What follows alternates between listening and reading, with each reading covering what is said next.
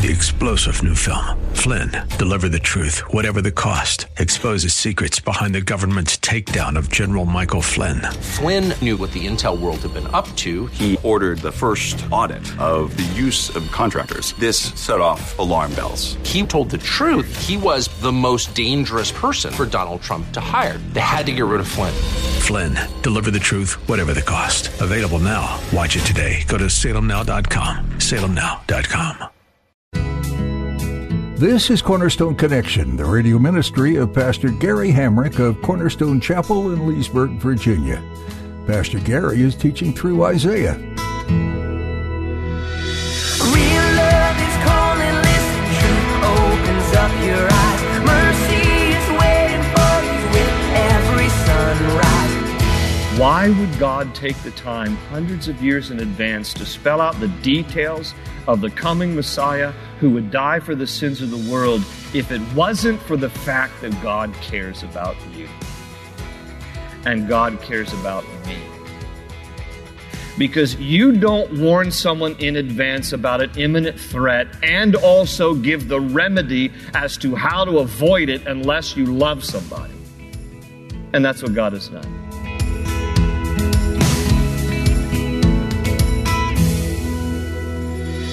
Do you ever feel like you're trapped in a cycle of sin? In today's edition of Cornerstone Connection, Pastor Gary talks about how even though we are sinful people, Christ still cares about us. The Lord cares about us so much that He warned us about the consequences of sin. But He didn't leave us without a way out. He sent His only Son, Jesus, to die on the cross for our sins. Through Jesus, we can be forgiven and have eternal life with God. He wants to spend eternity with us. We just have to choose Him. At the close of Pastor Gary's message today, I'll be sharing with you how you can get a copy of today's broadcast of Cornerstone Connection. Subscribe to the podcast or get in touch with us. But for now, let's join Pastor Gary in the book of Isaiah, chapter 53, as he continues his message, Jesus, the Messiah. The story of Jesus is revealed through the whole Bible from cover to cover. The Old Testament previews Jesus. The New Testament reviews Jesus. All of the Bible overviews Jesus. It's all about Christ. And I love to quote this Scottish preacher, author, died in like 1957, I think. His name was William Graham Scroggie. I love to quote him on this because he said this once. He said, "You cut the Bible anywhere and it bleeds." Because everywhere in the Bible you go from Genesis to Revelation, it bleeds with the story of the sacrifice of Christ. Jesus is revealed from cover to cover. And if that's true, that wherever you cut the Bible it bleeds, then Isaiah 50 to 53 needs a tourniquet. Because these are some of the most profound prophetic passages in all of the Bible concerning the Messiah, specifically concerning the humiliation, the suffering, the death, the crucifixion, and the resurrection of the Messiah, all of which was fulfilled entirely and exclusively in Christ. Let me point out a couple of these verses. If you have your Bibles open now to Isaiah chapter 50, look at verse 6. One of the first things that Isaiah tells us leading up to the crucifixion of Christ, prophetically speaking, is that Jesus will suffer brutal beatings in the hours leading up to His crucifixion. In Isaiah 50, verse 6, speaking in the first person, Messiah, "I offered my back to those who beat me, my cheeks to those who pulled out my beard. I did not hide my face from mocking and spitting." Isaiah gives us insight into a little detail that the Gospels are silent about. The Gospels don't tell us that Jesus' beard was ripped out from His face, but Isaiah tells us. Isaiah tells us.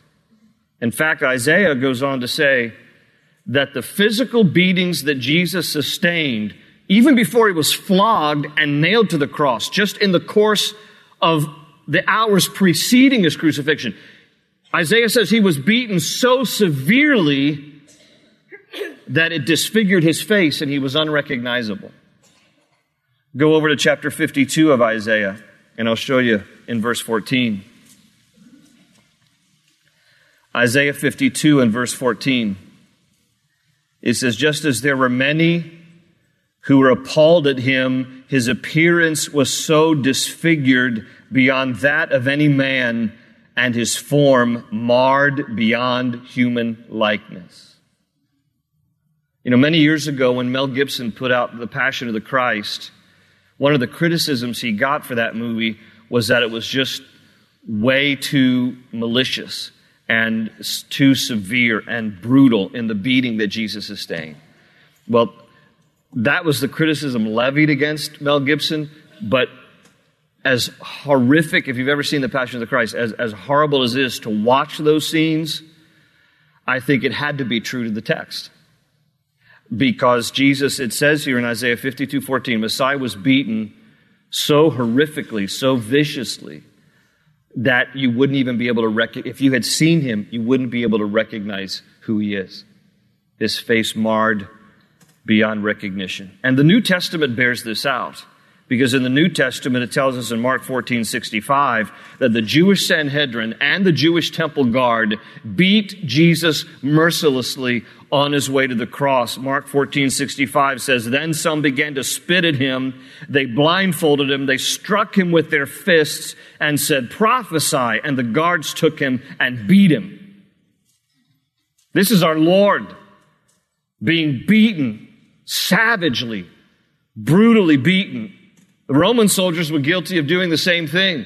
Even outside, again, of the cat o' nine tails that would literally shred his back as he was being whipped before he was being crucified. It tells us in Mark 15:17-19, that the Roman guards, the Roman soldiers, put a purple robe on him, and then they twisted together a crown of thorns and set it on him, and they began to call out to him, "Hail, King of the Jews!" They're mocking him. And it says again and again, they struck him on the head with a staff and spit on him. So Jesus, it's amazing that he was even conscious by the time he got to Golgotha. In fact, many historians say that most criminals, Jesus is not a criminal, but most criminals who were crucified died before they even got to the cross because of the beating that they sustained on the way there. Jesus was no exception to the beating, though he was an exception to being a criminal. He was the perfect Son of God without sin, but all these charges were trumped up against him in order to fulfill, once again, the foreordained purposes of God, that his Son might die for the sins of the world. The very people who were beating Jesus were the ones that he loved and was dying for. And so, on his way to the cross, Jesus is beaten in such a horrific way. And then we come here now to Isaiah 53, which gives us the details about Messiah related to his crucifixion, his suffering, and his glorious resurrection. Now, before I read a little bit of Isaiah 53, if I said Psalm, forgive me, but before I read from Isaiah 53 here, I want to point out that we're looking at this from the angle of there's just no statistical way that what we're about to read could just coincidentally be fulfilled in any one person.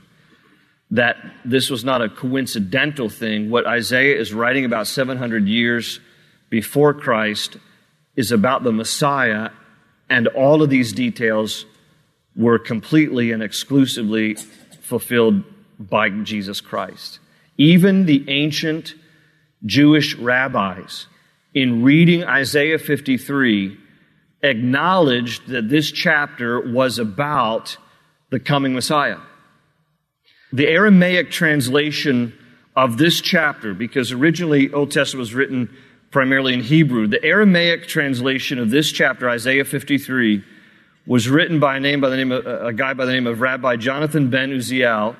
He was actually a disciple of Hillel, one of the most famous rabbis of the first century.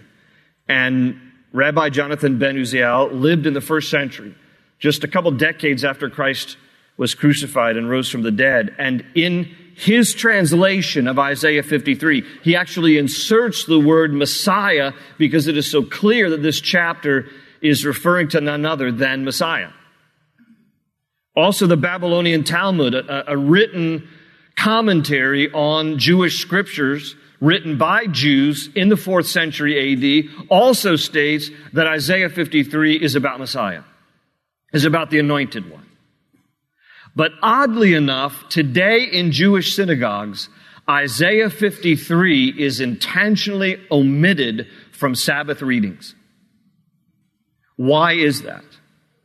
Well, one Jewish scholar by the name of Claude Montefiore explained it this way, quoting him, quote, "Because of the interpretation of Christ given to the chapter, Isaiah 53, by Christians, it is omitted from the series of prophetical lessons for the Deuteronomy Sabbaths. The omission is deliberate and striking," end quote.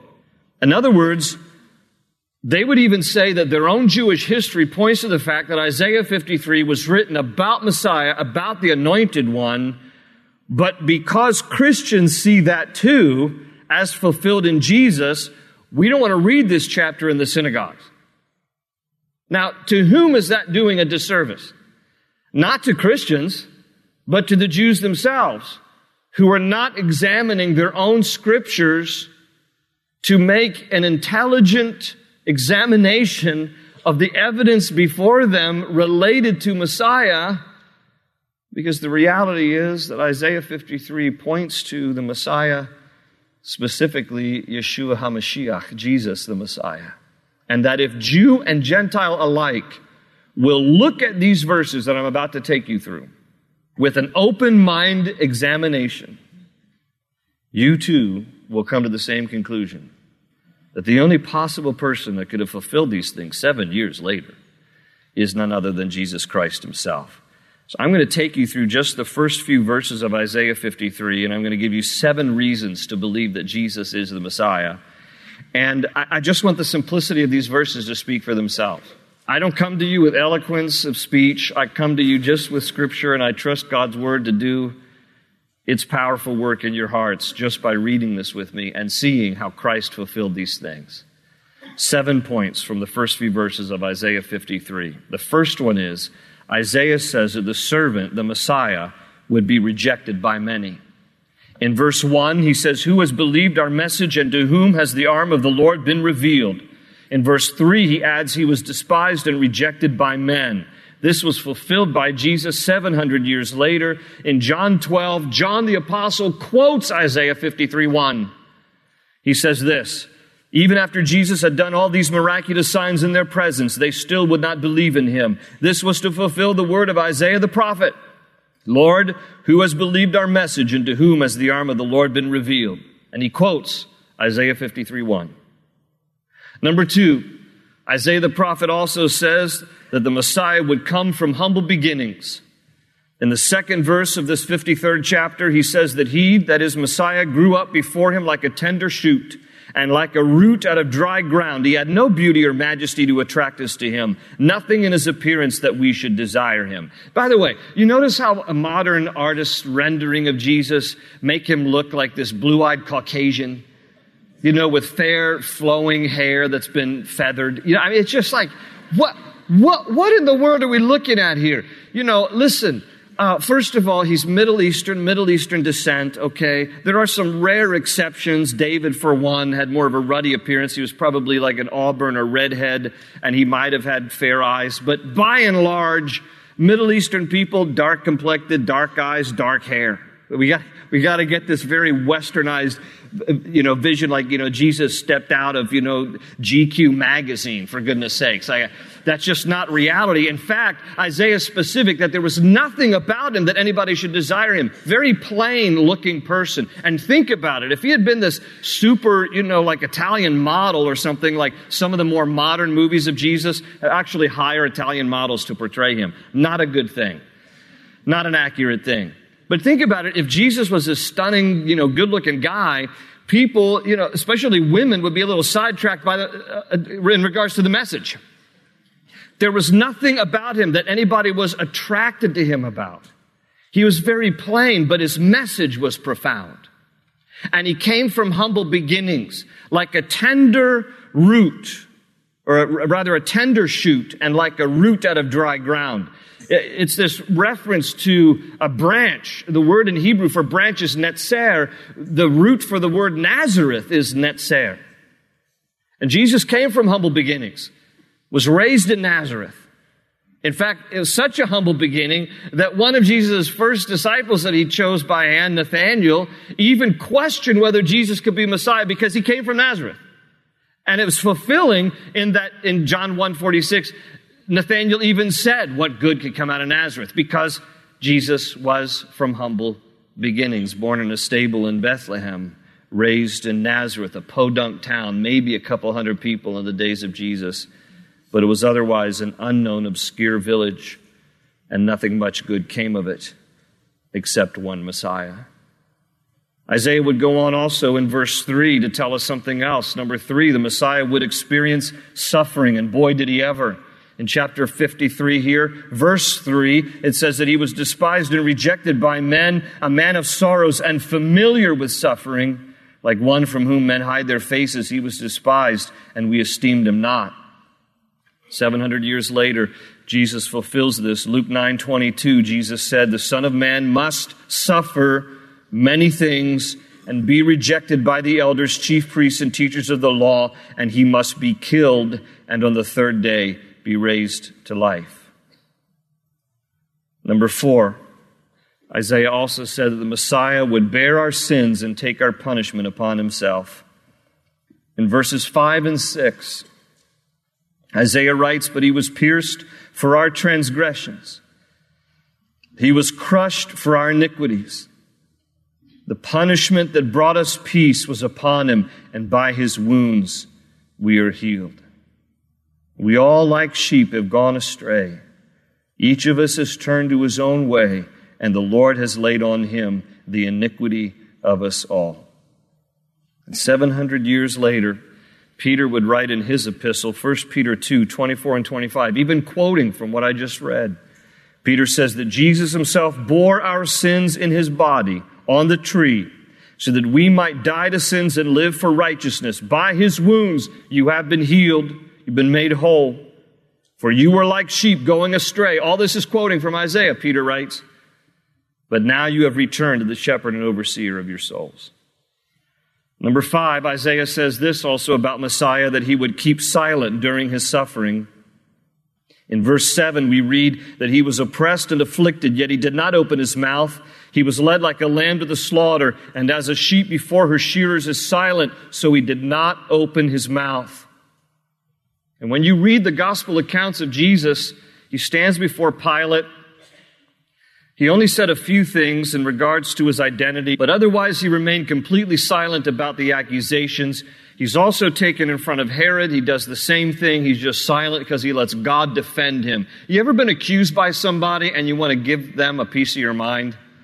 Falsely accused by someone? Do you ever want to stand up and defend yourself?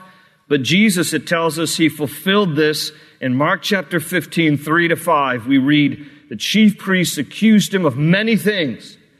So again, Pilate asked him, aren't you going to answer? See how many things they're accusing you of. But Jesus still made no reply, and Pilate was amazed. He entrusted himself to the one who judges justly. He didn't need to defend himself in front of man because he knew where he stood in front of his Father.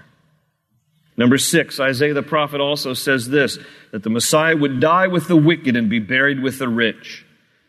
In verse 9, we read that he was assigned a grave with the wicked and with the rich in his death. What a very specific thing that Isaiah would say. But again, drawing attention to the identity of true Messiah. And the Bible says in Matthew chapter 27, verse 38, that Jesus was crucified with 2 other criminals. So in death, numbered among the wicked. But that when he was buried, his body was secured by Joseph of Arimathea, who got permission from Pilate to take the body of Jesus from the cross and bury it in his own, Joseph of Arimathea's own family tomb that had never been occupied. And Matthew 27, verse 57, calls Joseph of Arimathea a rich man, a fulfillment of prophecy. The last one that we'll look at, though there are many more from this chapter. Number 7, Isaiah says that the Messiah would rise from the dead You look at verses 10 through 12, it says this: "Yet it was the Lord's will to crush him," because this is part of the foreordained plan of God, "and to cause him to suffer. And though the Lord makes his life a guilt offering, he will see his offspring and prolong his days." Okay, here we are, the spiritual offspring of God, if you will, because of what our Savior has done for us. His days will be prolonged, he says, and the will of the Lord will prosper in his hand. And after the suffering of his soul, he will see the light of life and be satisfied. By his knowledge, my righteous servant will justify many, and he will bear their iniquities. Therefore, I will give him a portion among the great, and he will divide the spoils with the strong, because he poured out his life unto death and was numbered with the transgressors. For he bore the sin of many and made intercession for the transgressors. Of course, all of the New Testament talks about how Jesus fulfilled this, but Peter specifically will preach in Acts 2, 31 to 33, saying, "Jesus was not abandoned to the grave, nor did his body see decay. God has raised this Jesus to life, and we are all witnesses of the fact." Now again, these are just 7 quick points to highlight from Isaiah 53 how all of these things were fulfilled exclusively by Jesus Christ. You have to look at this list and ask yourself, could that just be coincidence? And if it's not coincidence, then here's the larger question that each of us must ask, because we have to move from the theoretical to the practical. If, in fact, Jesus fulfills all these things spoken of about his life 700 years in advance, what does his crucifixion and resurrection mean for me? Why would God take the time hundreds of years in advance to spell out the details of the coming Messiah who would die for the sins of the world if it wasn't for the fact that God cares about you and God cares about me? Because you don't warn someone in advance about an imminent threat and also give the remedy as to how to avoid it unless you love somebody. And that's what God has done. He's saying unto us, we're all sinners, we all need a Savior, and I want to tell you way in advance, my Son is coming to die for the sins of the world, so that as many as received him, to them that believed on his name, he might give them the right to become children of God. This is the Jesus of Isaiah 53. This is the Jesus who loves you and died for you. And I'll end where I began. In Acts chapter 8, this Ethiopian official is asking Philip, I don't understand all this. And Philip takes him right here in Isaiah 53, and he begins to explain to him probably the same things that I've been telling you here today. This is Jesus who died for you, that Isaiah spoke about 700 years earlier. And that Ethiopian eunuch, the rest of the story tells us in Acts chapter 8, opened his heart to believe in Jesus by faith and received Christ as his Savior. And Acts 8 says, and then Philip took him down. There was a body of water nearby. Water baptized him. And this guy's life was never the same again. And the same can be true for you. Just by simply responding to the simple Scripture, the plain text, speaking plainly, that all these things pointing to Jesus is an invitation for you likewise to accept him and receive him as your Lord and Savior.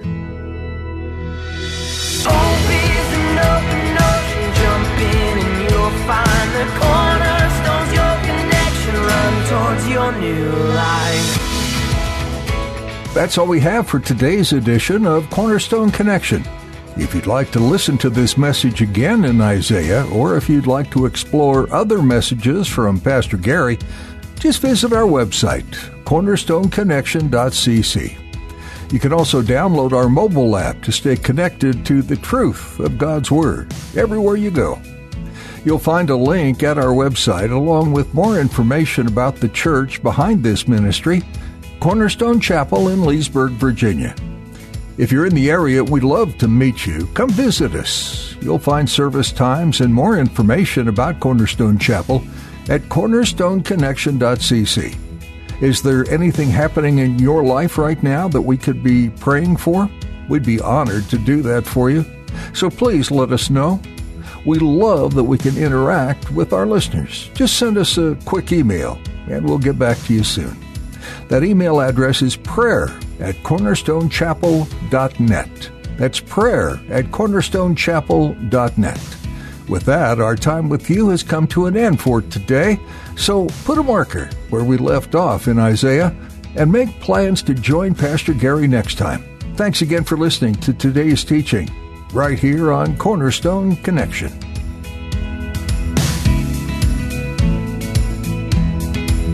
They say you're a wandering soul, that you've got no place to go, but still you know, you're not alone. Real love is calling, listen, truth opens up your eyes. Mercy is waiting for you with every sunrise. Hope is an open ocean, jump in and you'll find the cornerstones, your connection, run towards your new life.